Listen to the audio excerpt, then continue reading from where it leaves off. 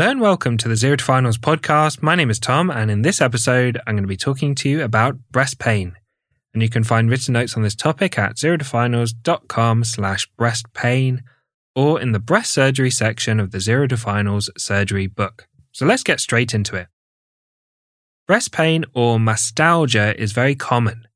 It can be either cyclical, occurring at specific times of the menstrual cycle, or non-cyclical, unrelated to the menstrual cycle. Pain is not typically considered a symptom of breast cancer. After a proper assessment and without other features of breast cancer, for example a lump or skin changes, patients with mastalgia can generally be reassured. Let's start by talking about cyclical breast pain.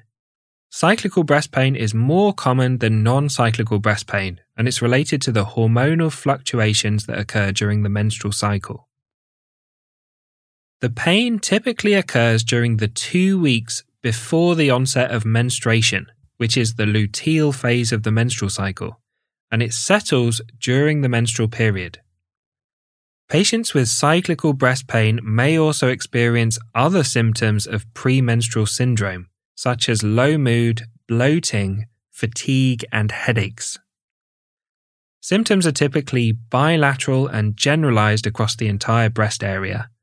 There may be heaviness and there may be aching in the breast. Next, let's talk about non-cyclical breast pain. Non-cyclical breast pain is more common in women aged 40 to 50 years, and it's more likely to be localized than cyclical breast pain. Often no cause for the breast pain is found. However, it may be caused by medications, for example hormonal contraceptive medications, infection, for example mastitis, or pregnancy. So if a patient is presenting with non-cyclical breast pain, make sure you exclude pregnancy as a possible cause. The pain may not originate in the breast, but instead it may come from the chest wall, for example with costochondritis, or from the skin, for example with shingles or post-hepatic neuralgia. Let's talk about making the diagnosis. A breast pain diary can help diagnose cyclical breast pain so that you can see a pattern in when the pain appears and when it disappears. There are 3 key things to exclude when someone presents with breast pain, and these are cancer by performing a thorough history and examination, infection or mastitis, and exclude pregnancy by performing a pregnancy test. Finally, let's talk about management.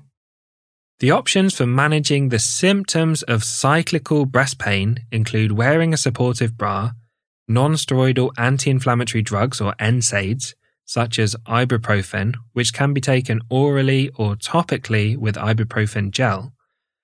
Avoiding caffeine is a common recommendation. Applying heat to the area to help soothe the breast tissue.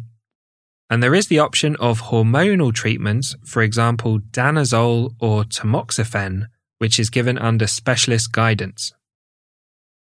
So thanks for listening to this episode on breast pain. As always, a big thank you to Harry for perfectly editing the podcast, and I hope you join us for the next episode where we'll talk about gynecomastia.